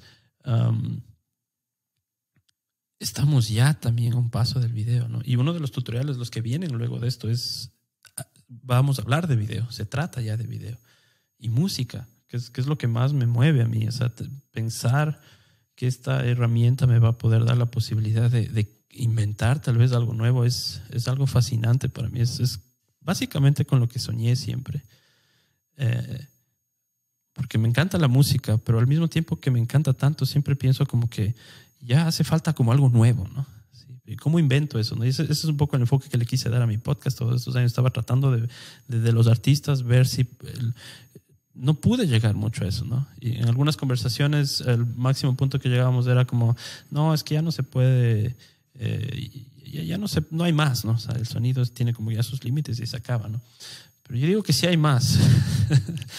Y grabé hace un par de semanas un podcast con una banda de Suiza, súper buena, se llaman UFO, y ahí salieron algunas ideas súper interesantes. Ya le voy a publicar en estas semanas ese podcast donde hablamos ya un poquito del futuro de la música. Entonces, texto, video, música, para mí todo eso es... Wow, estamos viviendo una época bastante especial, yo creo, ¿no? Y es el próximo paso, ¿no? Y se siente además como eso, ¿no? Se siente como el finales de los 90 con Napster, porque lógicamente hay mucha gente que esto lo ve como el fin de la fotografía y tanta cosa, pero no es así. Para mí simplemente es el próximo paso nada más, ¿no? Los MP3 no terminaron con la música, ¿no? En esa época con Napster te podías bajar MP3 gratis, ¿no? Es así, sin pagar, digamos así, por la música de tu artista favorito. A mí me tomaba bajarme una canción en Napster en esa época como media hora por una canción. Pero la música no desapareció, no solo... Y ahora Spotify o Apple Music, donde escucho música, es MP3, pero eso no significa que la gente haya dejado de escuchar vinilos. Y David Holtz, Sam Altman también hablan de esto, ¿no? O sea, no porque la fotografía se inventó, la gente dejó de pintar rostros, por ejemplo. ¿Sí? No porque se inventaron los autos dejamos de caminar. Todo ese tipo de analogías que nos dan a entender que esto no representa el fin de nada, sino el comienzo de algo nuevo, ¿no? O algo complementario, o simplemente otra expresión de arte. Entonces hay una parte aquí, aparte que habla mucho de esto, ¿no? Que para él esto no se trata de hacer deepfakes o fotos súper realistas, que eso no es el fin, que inclusive eso le da un poco se siente un poco incómodo cuando se habla de esto. Imagínense, ¿no? Él dice esto, ¿no? Que al menos por el momento se siente incómodo con esto de crear estas imágenes hiperrealistas, ¿no? Que otra vez es todo o la gran mayoría de lo que encontramos en redes sociales de momento, ¿no? El Papa, el Donald Trump, etcétera, ¿no? O con la voz, los podcasts que ya son generados, podcasts famosos hechos con AI. Entonces, no es necesariamente eso, ¿no? Y que hace una de las reflexiones más increíbles, una de las interpretaciones. Es hermoso lo que es leer esta parte. Para mí fue de verdad algo. Él hizo 40,000, ¿no? Dice, y esa parte está aquí, ¿no? Hice 40,000 fotos en unos pocos minutos. Se generaron 40,000 fotos, imagínate, ¿no? Y imagínense, y dice que el momento que se le abrió, digamos, eso, que pudo ver eso, para él fue como, se sintió como si estaba en el agua, ¿no? O sea, como si se le abrió un nuevo mundo, un nuevo universo, de toda esta gama de cosas nuevas, ¿no? 40,000 imágenes creadas con inteligencia artificial, imagínense, ¿no? Tener ahí como un universo nuevo, ¿no? Dice que se sintió como un niño de nuevo, mirando al fin o al fondo del mar y tratando de entender y de nadar por esa inmensidad de imágenes, ¿no? Que a él, imagínense, a él le tomó unos días procesar todo ese impacto de tantas imágenes, ¿no? Entonces, des en cuenta a dónde podemos llegar con este tipo de herramientas, y que también nos pueden llevar por el lado que no debe ser. Entonces, con educación tal vez podamos lograr que sí, o sea, que no se tome la decisión incorrecta, sino más bien pensar, mejor lo utilizo para la imaginación, ¿no? Para crear algo nuevo. Entonces, Midjourney funciona con Discord. Discord es un servidor, es una comunidad básicamente, ¿no? Si quieren verlo así, una especie de red social donde se crean grupos, comunidades, y Midjourney tiene un Discord, creo que es de los más grandes, como 1 millón de personas ahí, imagínense, ¿no? Entonces aquí cada uno tiene su bot con el que le das los comandos para que te cree las imágenes. Entonces, lógicamente, al inicio, cuando yo empecé a usar Midjourney hace un tiempo, yo no, o sea, a mí me gusta mucho la fotografía, me gusta tomar fotos, pero no soy un fotógrafo profesional. Hay muchas cosas que no sé, tecnicismo sobre todo. Entonces, los prompts que yo escribía aquí, ¿no? Los mensajes, justamente me daban esas imágenes que no eran como muy... O sea, dije, ¿cómo pagué tanto? Y eso es lo que está saliendo. Y era justamente porque estaba yo tratándole al bot casi como un humano al mismo tiempo, ¿no? No le estaba dando las instrucciones que necesita un bot, que son muy precisas, que son a lo que necesito y que tiene que incluir toda esa especificación técnica para lograr esas imágenes, en este caso vamos a decir hiperrealistas, aunque ya vimos que eso no es necesariamente lo que queremos hacer. Pero ya se dan cuenta, elegí ese título justamente para poder desenredar todo esto, ¿no? Y darnos cuenta cuál es básicamente la verdadera función de Midjourney, ¿no? Estas son unas de las imágenes que más me gustaron ya después del entrenamiento que hice, ¿no? Sí, o sea, cuando ya aprendí cómo entrenar al ChatGPT, empecé ya a jugar un poco con esto y empezaba a obtener mejores resultados, ¿no? Y cada vez era más increíble. Fíjense en esta foto, es bastante interesante, ¿no? Yeah. Bueno, esto puse nuevamente un poquito para acotar este tema de cambiar un poco este paradigma, ¿no? De no hablar del fin y de la muerte y de que se quedarán sin trabajo todo el mundo y que destruirá la fotografía, el cine, la música, el arte, porque no va a ser así, ¿no? Yo quisiera más bien impulsar nuevas palabras en el vocabulario, si quieren verlo así también como parte de la metodología, unas 2 palabritas nuevas por tutoría, matiz y iterar, por ejemplo, que me parece una palabra muy importante en todo este contexto. Aquí ChatGPT me hizo el favor de escribir unos ejemplos, además, con estas palabras para poder entender que nos den otra perspectiva, ¿no? Justamente que calmen un poco las cosas y no todo se vuelva tan rápido, además. Y eso me pareció importante. Hablando un poco de las imágenes, ya esta imagen fue creada, como dije, con con Midjourney, con un prompt ya hecho con ChatGPT, que luego del entrenamiento en español, fíjense, ¿no? Los resultados son mucho mejores que lo que hice al inicio, ¿no? Les puedo mostrar, por ejemplo. Vámonos al Discord. Entonces aquí están mis mensajes y aquí tengo el chat que tengo con con mi bot de Midjourney, ¿no? Mire, fíjense en todo lo que ya he hecho en cuanto a fotografía, mucho de lo que vieron, ya vamos a hablar de todo esto, ¿no? Esto ya es parte básicamente del tutorial, ¿no? Entonces al inicio obtuve cosas como estas, ¿no? Entonces esto es lo que generas gratuitamente con DALL-E 2 o con Bing. Entonces dije, wow, tengo que aprender. Pero pensé, o sea, me toca irme a la página web y ponerme a estudiar fotografía, básicamente, ¿no? O sea, pasar algún tiempo haciendo esto, ¿no? A estudiar lo que llaman ahora el prompt engineering, ¿no? Entonces toma tiempo, no es tan fácil, hay que pensar en varias cosas.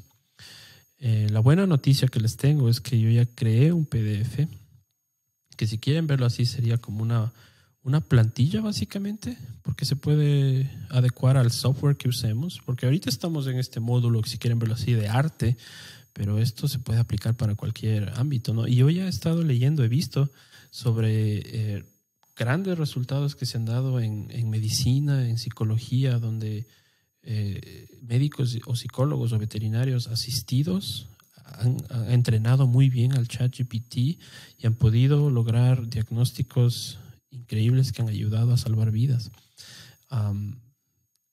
Imagínense entonces, ¿no? Todo lo increíble y potente que puede llegar a ser esta máquina. Entonces, ya ni siquiera nos podría interesar tanto si estamos o no estamos en la inteligencia artificial general, sino lo increíblemente beneficioso que puede ser esto, ¿no? Si se usa correctamente, lógicamente. Entonces, para eso está la educación como primera cosa, ¿no? Lo más importante. Y nuevamente la razón de por lo que estoy haciendo todo esto. Entonces, yo ya generé aquí, como pueden ver, un PDF donde le entreno al ChatGPT para usar Midjourney, ¿no? Entonces, hagan de cuenta que tienen que explicarle al ChatGPT, en este caso, primero, ¿qué es Midjourney? Porque el corte de ChatGPT se entrenó hasta el 2021, septiembre, me parece. Entonces, ChatGPT, por ejemplo, no conoce qué es Midjourney. Entonces, tengo que explicarle lo que es, para qué sirve, cómo funciona. Tengo que hablarle del Discord y todo eso. Sale todo lo que necesita saber, ¿no? Cómo son los comandos para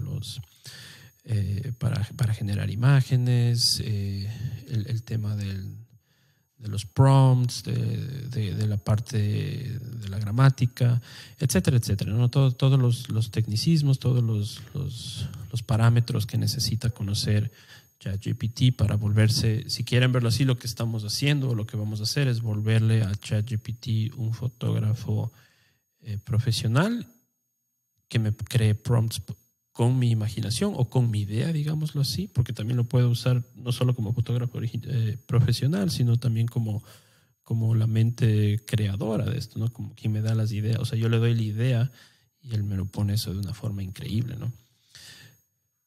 Y aquí es donde me di cuenta, por ejemplo, lo rápido que está pasando todo esto, ¿no? Es increíble porque fíjense que, o sea, Midjourney inclusive no necesariamente tuvo que haber hecho esto, ¿no? Tranquilamente pudieran haber dicho, entrénle a ChatGPT y tienen todo esto, ¿no? Lógico que es bueno también estudiar y leer todo esto, pero en teoría lo único que tenemos que hacer ahora es copiar este PDF que lo traducí a español. Y yo ya hice el entrenamiento en español. Hoy vamos a hacer en inglés y vamos a ver qué tal nos queda. Las imágenes de mi presentación son creadas con los prompts de ChatGPT entrenado en español y con la versión 5. Entonces, el ejercicio que haríamos hoy en la tutoría es entrenar a ChatGPT en inglés con la versión 5.1 para ver si los resultados son mejores. Porque sí he escuchado, no sé si esto sea verdad, que en inglés funciona todo un poco mejor, porque todos estos sistemas lógicamente son entrenados principalmente en inglés, pero sí me funcionó en español, porque yo dije tal vez el bot de Midjourney no me iba a entender los prompts en español. Sí tuve una situación especial, ya voy a hablar también de eso, donde me baneó porque aparecía la palabra negro en una descripción, pero no era una persona, sino era la fotografía en blanco y negro, y me baneó eso. Entonces, tal vez con el español sí se confunde un poco. De todas maneras, esto yo ya le traduje, entonces está traducido y ya lo usé para entrenarle al ChatGPT. Entonces el ejercicio que vamos a hacer hoy es justamente ese, ¿no? Entrenarle en inglés y ver qué resultados me da. Ahora, los resultados del entrenamiento en español fueron bastante buenos. Fíjese en estas imágenes que obtuve. Este fue igual un experimento, digámoslo así, que hice porque también me puse a pensar, ok, si Midjourney finalmente, si estos sistemas agarran igual todo el contenido de imágenes que está en la web, ¿qué pasa si, digámoslo así, si hago el desafío a Midjourney de ver cómo interpreta a la selva amazónica, o sea, estar adentrado en la selva amazónica y el concepto de una comunidad indígena no contactada, de pueblos no contactados? Entonces, lógicamente, el no contactado significa que hay muy poquito material, ¿no? Y de hecho lo hay, ¿no? Que la fotografía sobre pueblos no contactados debe de ser muy reducido eso, y tuvo muchísimos problemas Midjourney con esto, ¿no? Con el primer prompt, donde muy claro se decía, además, ya generado por ChatGPT una vez entrenado, decía muy claro, ¿no? El entorno es este y lo que se ve es una comunidad, un pueblo no contactado, y en el centro el maestro sabio o el chamán, y no pudo. Fíjese, inclusive lo que sacó al inicio fue muy extraño para mí. Entonces, ese era el tipo de primeras cosas que yo hacía, ¿no? Fíjese, ¿no? Yo estaba un poco frustrado. Dije, no, pagar tanto dinero para esto. Pero era cuestión de ir aprendiendo, ¿no? Era cuestión de ir aprendiendo. Y sí, esto me tomó un poco de tiempo. Y fíjese en lo que les acabo de decir, ¿no? Una vez entrenado ChatGPT en español, y quise hacer este ejercicio, este experimento de ver cómo interpreta la selva amazónica y sus pueblos no contactados, la sabiduría ancestral, si quieren verlo así. Obtuve cosas como estas, ¿no? Nada que ver, ¿no? Un fotógrafo. O esto de aquí. La calidad está buena, ¿no? Estaba mucho mejor, ¿no? Pero me pareció tan interesante, me llamó tanto la atención que no pudo Midjourney con estos conceptos que le di, ¿no? Entonces ahí vemos un tema de limitaciones también, ¿no? La limitación tanto de todavía de estos modelos, de esta tecnología, y también de los conceptos, ¿no? Porque si son pueblos no contactados, no sé qué tanta fotografía hay al respecto, ¿no? Pero mire, me daba cosas ya con esta calidad, ¿no? Pero aún así sufría y no podía. Lo más cercano que llegó a lo que le pedí fue algo como esto. Luego de hacer 3 o 4 prompts, fue esta la interpretación de una comunidad no contactada y la selva tropical amazónica. Pero miren, al inicio de esto, ¿no? Esto además no sé por qué salió la cámara ahí, ¿no? El prompt no debe de haber estado tan bien hecho, ¿no? No he vuelto a hacer este ejercicio, pero así fue como empecé a jugar con esto y darme cuenta, ¿no? Qué estaba pasando, qué ocurría. Bien, entonces una vez que nuevamente hemos filosofado y reflexionado mucho, ahora sí se podría decir que podemos pasar ya a la tutoría en sí, o sea, entrenar al ChatGPT con este PDF, que además lo puedo compartir con todos ustedes. Las presentaciones igual. Voy a dejar un formulario en la descripción del video para que por favor lo llenen, y todas las personas que llenen ese formulario les voy a hacer llegar esta información, sobre todo el PDF con este instructivo, podríamos llamarlo así, para entrenar al ChatGPT, que se puede adecuar a muchos campos, a muchas áreas profesionales, ¿no?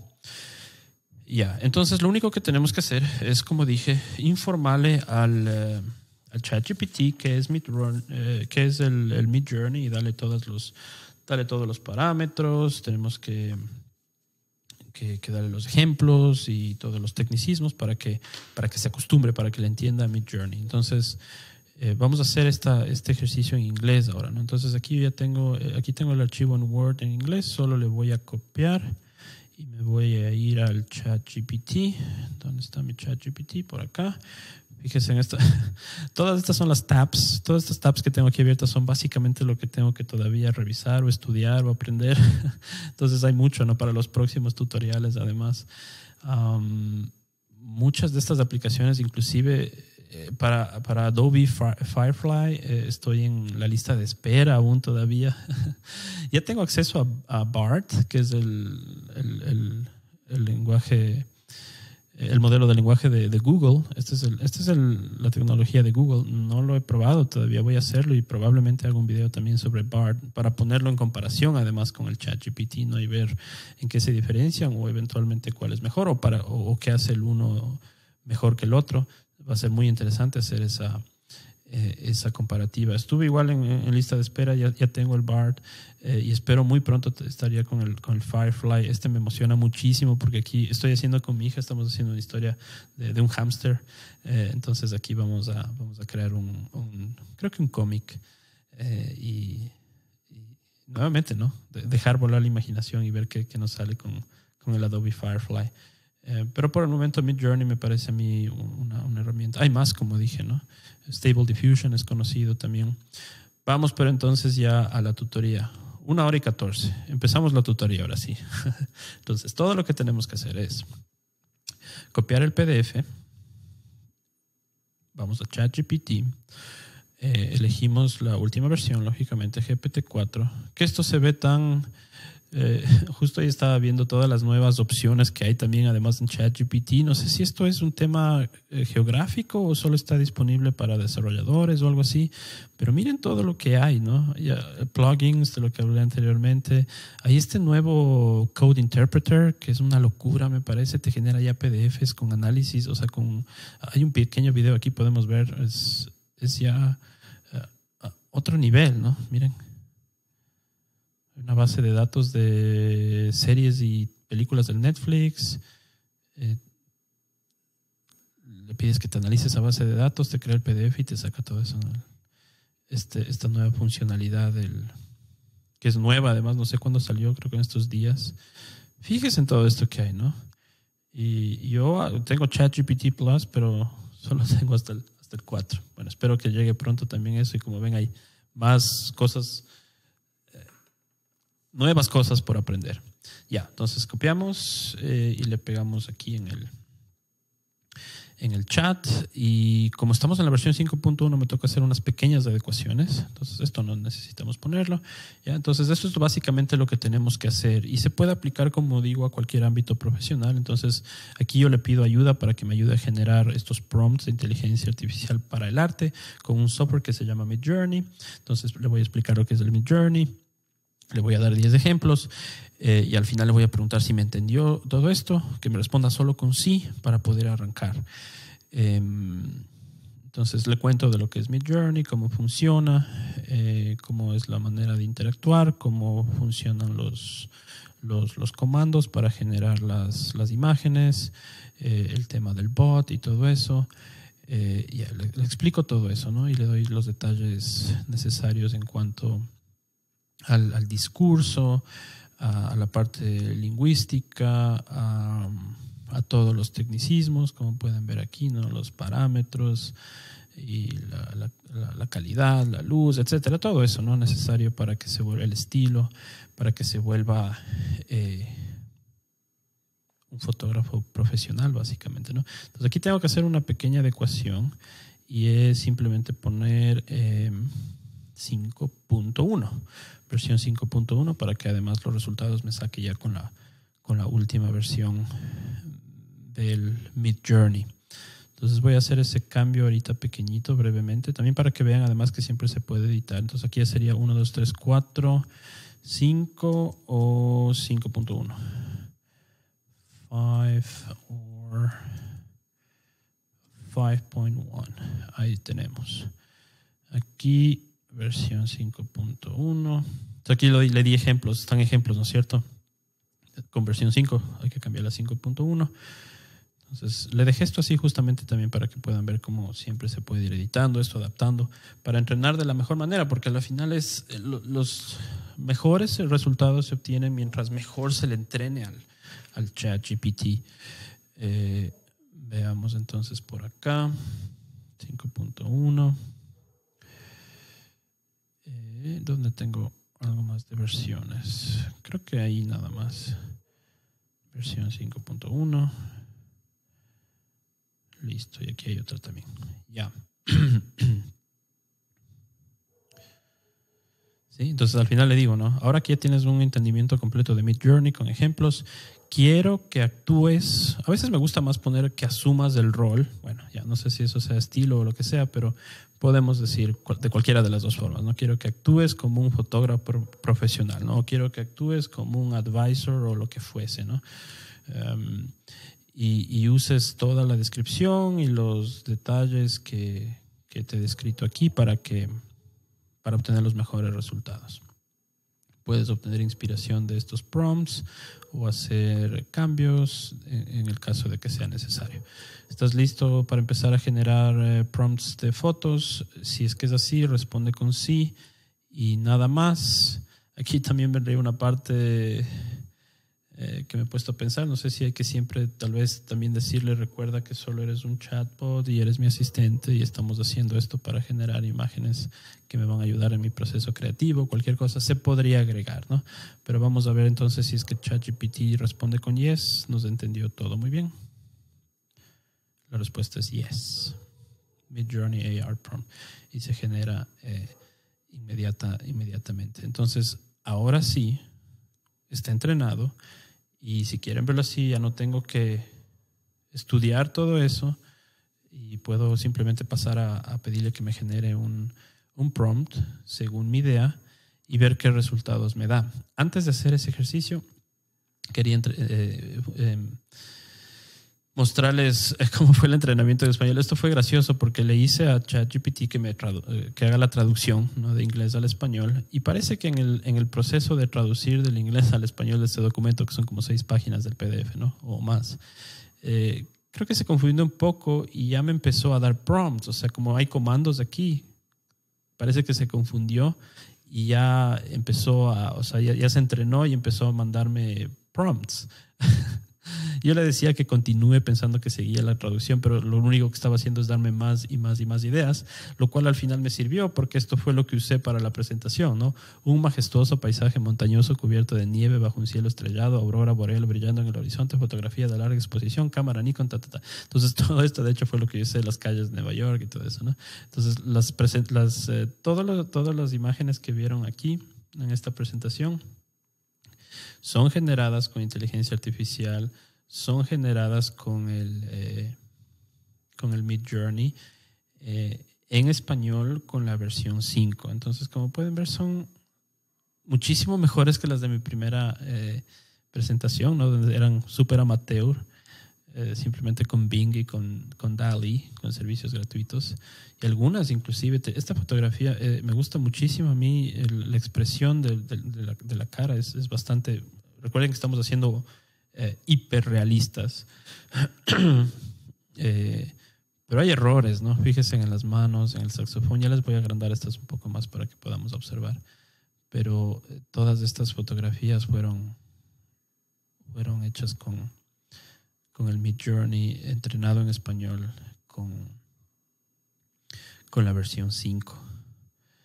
Entonces hoy vamos a hacer con unos 2 ejemplos del ejercicio en español. Eso les quería mostrar. Entonces ya me sacó todo eso, me sirvió a la final para obtener imágenes para la presentación, para incluirles en la presentación. Los errores del baby ChatGPT. Aquí sí, por ejemplo, me di cuenta de cómo se confunden algunas cosas, ¿no? Era una pregunta sobre el orden de los adjetivos en inglés. Los adjetivos llevan un orden, entonces él me da el razonamiento correcto, o sea, me da el orden correcto. ¿Dónde estaba aquí? Ajá, yo le pregunto, ¿no?, ¿cuál es la respuesta correcta para la pregunta 3? Y me da esta como la respuesta correcta, que está incorrecta, pero el razonamiento, el orden me lo pone bien, ¿no? Pero se equivoca en la respuesta, ¿no? Fíjese, ¿no? opinión está bien, pero silk es material y long es size, entonces se equivoca, ¿no? Pone el material antes del tamaño. No, le digo, la D es incorrecta entonces, ¿no? Lo que necesitamos es opinión, tamaño y material. Y dice, sí, perdón, me confundí. Y me da la C. Entonces ahí están algunos de los pequeños errores que todavía comete y por lo que hay que tener mucho cuidado todavía con ChatGPT. Ya, pero para esto, por ejemplo, está funcionando muy bien. Entonces ahora sí puedo pasar a pedirle a ChatGPT que me generate a prompt for, y aquí sí a usar nuestra imaginación básicamente, ¿no? Entonces para comparar esa imagen del saxofonista en la calle, voy a pedirle que me genere lo mismo ahora, a ver qué resultados me da en inglés con la versión 5.1 y un poco comparar y ver cuáles han sido tal vez los cambios, las diferencias que se han dado, ¿no? Entonces vamos a poner generate a prompt for a... entonces como estamos en esto de hyper realistic, pero aquí ya ven que no es necesariamente lo que deseamos, hyper realistic street saxophone performer. Perfecto, vamos a ver qué nos da ChatGPT. Miren esa versión 5.1. Ajá, entendió bien. Entonces, esto que a mí me hubiese tomado, o sea, la parte imaginativa de la imaginación, tal vez no tanto, sí la precisión, lógicamente, ¿no? Porque des en cuenta, o sea, ChatGPT es un bot y como bot está comunicándole algo muchísimo más accurate, o si quieren verlo así, entre bots se entienden mejor que entre lo que yo hubiese escrito como humano. Igual es otra cosa de la que sobre la que se podría hablar, pero digamos que esta es un muy buen prompt en este trabajo conjunto que estamos haciendo ahorita entre ChatGPT y Midjourney, ¿no? Entonces vámonos ahora con Midjourney con esto y estoy muy emocionado de ver que me sale. Entonces el comando es /imagine y el prompt es solo le pego lo que me acaba de generar el ChatGPT y miren, este es el resultado, veamos.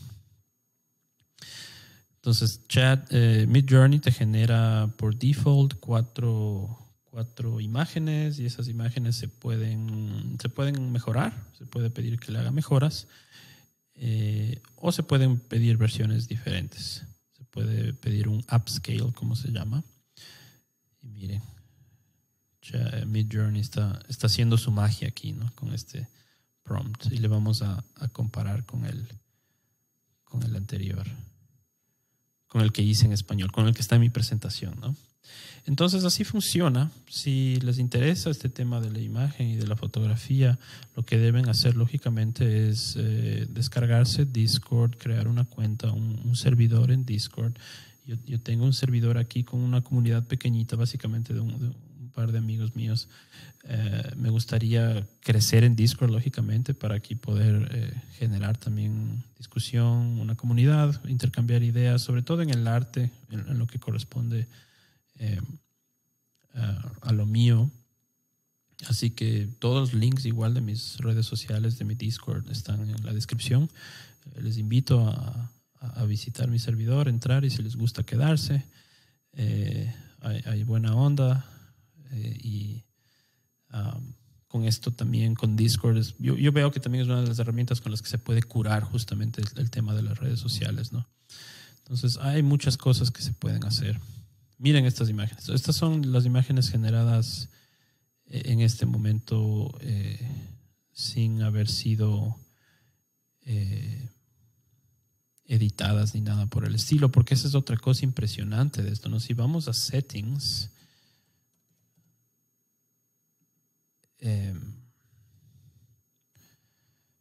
aquí están todas las versiones, estamos en la última. Se puede elegir el RAW mode, o sea, se puede editar luego estas imágenes. es increíble, ¿no? Miren todo lo que se puede hacer. Wow. Hay muchos tips y trucos. Sobre eso se puede hacer ya solo un... Déjenme saber si quieren un tutorial ya solo, sin filosofía, solo de tips y trucos para el Midjourney. Entonces vamos a hacerles upscale, o sea, mejorarles la calidad, si quieren verlo así, y hacerle un upscale. Se pueden hacer a todas. Y si una versión no me gusta mucho, entonces puedo pedirle que me dé otra versión. Pero estas se ven bastante bien. Me gusta mucho esta de aquí. Y como pueden ver, sí hay diferencias ya entre la versión 5 y la 5.1. No sé si justamente... Fíjese que puse hyperrealistic, ¿no? Hiperrealista. Pero esto no se ve muy hiperrealista en el sentido de que se vea como una fotografía, ¿no? La calidad va a estar increíble, lógicamente que sí. Pero tiene esa parte justamente de que se vuelva en algo artístico, digámoslo así, ¿ya? Porque la versión con el 5 en español sí tiene mucho de fotografía. Me estoy dando cuenta que aquí sí, pero también hay algo más de imaginación, ¿no? Tal vez el reajuste que justamente está haciendo Midjourney es, ok, centrémonos más en la parte de la imaginación. Vamos a abrir esta imagen. Estas son las que se acaban de generar ahorita con el entrenamiento, ¿no? Vamos a ver. Wow.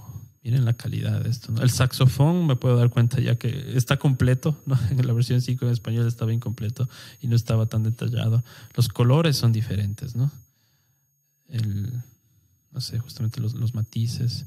Los dedos todavía está sufriendo un poquito, parece, con manos y ese tipo de cosas. Ajá, interesante, ¿no? ¿Qué les parece Midjourney versión 5.1? Ya le vamos a poner a la foto de la versión 5 entrenada en español para ver qué tal. Abramos todas estas para verles primero.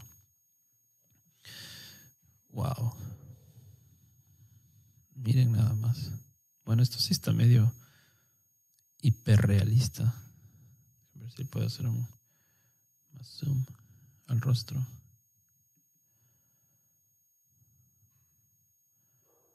Bastante estética, ¿no? Con las manos ha mejorado muchísimo. ¿Cuántos dedos hay aquí? Solo hay 4, parece, ¿no? Sí. Qué increíble, me gusta. Miren este de aquí.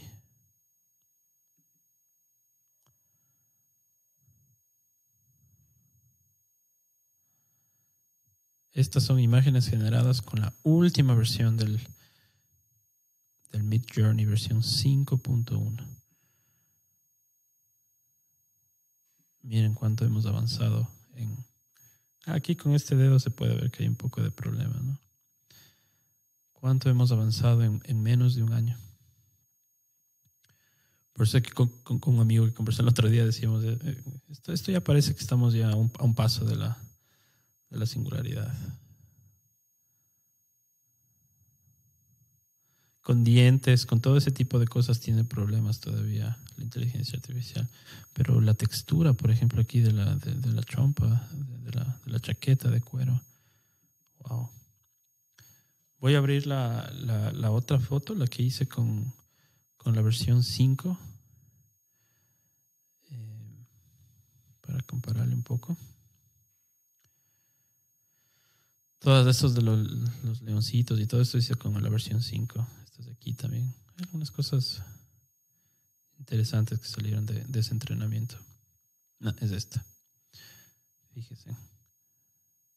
Claro, el prompt es definitivamente diferente, ¿no? Pero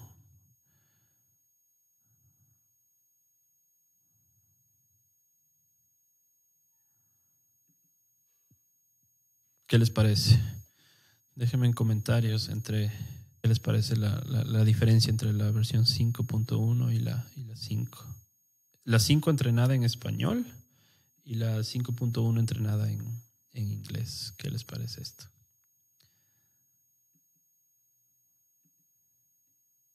Qué increíble es esto. Yo ya me he pasado bastante tiempo haciendo... bueno, quisiera pasarme más tiempo creando más imágenes. Me encanta el Discord y toda esta idea de Midjourney, entonces hay mucho que se puede hacer, ¿no? Hagamos uno más como ejemplo.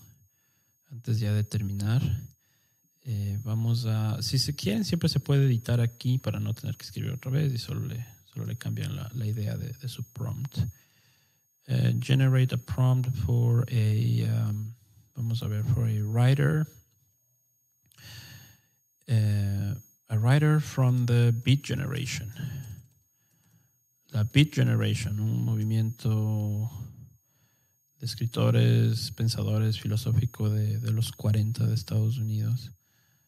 Los beatniks se llamaban. From the 1950s, pongámosle. For a writer from the Beat Generation.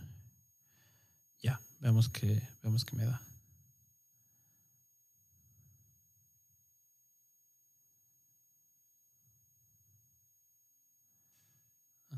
Miren. Vintage typewriter, cigarette smoke. Salió black and white. Esto fue lo que me baneó en español el Midjourney la otra vez. No sé si vuelvo a pasarme esto en inglés también. Veamos. Va a ser un experimento importante también. Entonces pongámosle el prompt. Y veamos qué resultado me da. Aquí no, fíjese. En español me baneó porque estaba blanco y negro. La palabra negro. Probablemente porque en inglés también se dice negro. No lo vio como un término inadecuado. Estas mismas imágenes ya las hice ayer. Vamos a ver la diferencia también. El prompt que me hizo ayer ChatGPT fue un poquito diferente. Quiero ver qué resultados tengo hoy con un prompt un poquito diferente, ¿no? Entonces, como ven, con esto uno se puede pasar mucho tiempo, ¿no? Viendo qué se puede cambiar, qué se puede variar, qué puedo mejorar, qué puedo agregar para obtener el resultado que quiero en cuanto a mi creación de imagen, ¿no? Es fascinante para mí, ¿no? Y esa analogía que hace David Holtz justamente sobre ver a la inteligencia artificial como si fuese agua, es para mí con lo que quiero un poco cerrar ya la video presentación de hoy, ¿no? Él habla mucho justamente de la gente como hay ese pánico, digamos, ¿no? Creado por las redes sociales y por los títulos que se eligen a los videos y etcétera, etcétera, de la inteligencia artificial general nos va a matar y todo eso. Creas miedo en la gente y le ven a la inteligencia artificial como una amenaza muy grande, como si fuera un tigre, ¿ya? O que te va a atacar y que las probabilidades de ganarle un tigre son básicamente cero y nos va a terminar matando. Pero ¿qué tal si cambiamos ese paradigma, esa forma de pensar y le vemos a la inteligencia artificial como agua?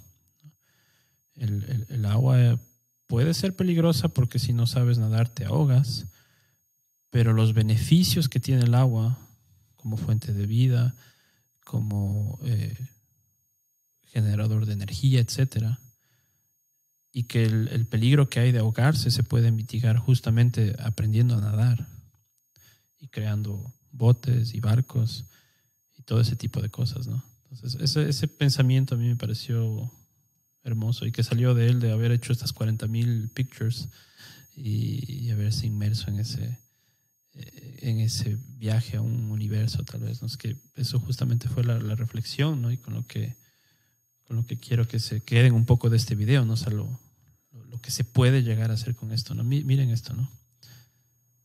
Wow.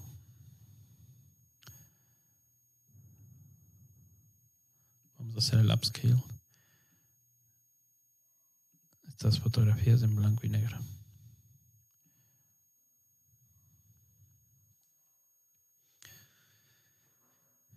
Y esencialmente eso es todo. Entonces, como pueden ver, crear imágenes no es tan complicado. Hay que saber usar el Discord, lógicamente, y entrenarle bien al ChatGPT. Y una vez que tienen eso, es nada más aprender un par de los inicios, digamos, ¿no? Aprender un par de comandos para generar las imágenes, hacer algunos cambios, descargar las imágenes y usarles para todo tipo de trabajo creativo. gustan mucho estas.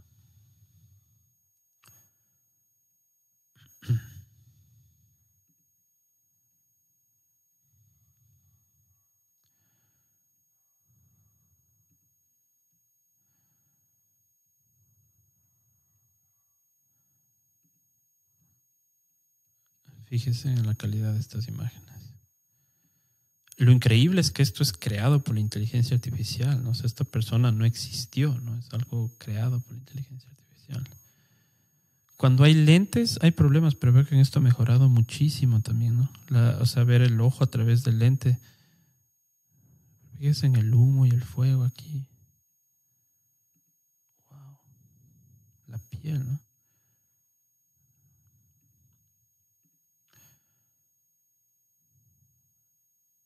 Miren esta imagen hiperrealista de un escritor bohemio de los años 40 en Estados Unidos, en los años 50. La Beat Generation. En mi Patreon tengo... yo estudié filología inglesa, entonces me tocaba escribir algunos ensayos sobre cosas que me interesaban y estudié mucho esto de la historia americana, de la literatura y de la música también. Tengo ahí unos ensayos que hice cuando estudiaba, les puedo... se pueden descargar de forma gratuita si quieren leer un poco de lo que escribí en esa época cuando estudiaba, en los 2006 hasta el 2012. Miren estas imágenes. Con las manos, ¿no? Con los dedos y las manos está funcionando muchísimo mejor. Ahí veo muchísimas mejoras.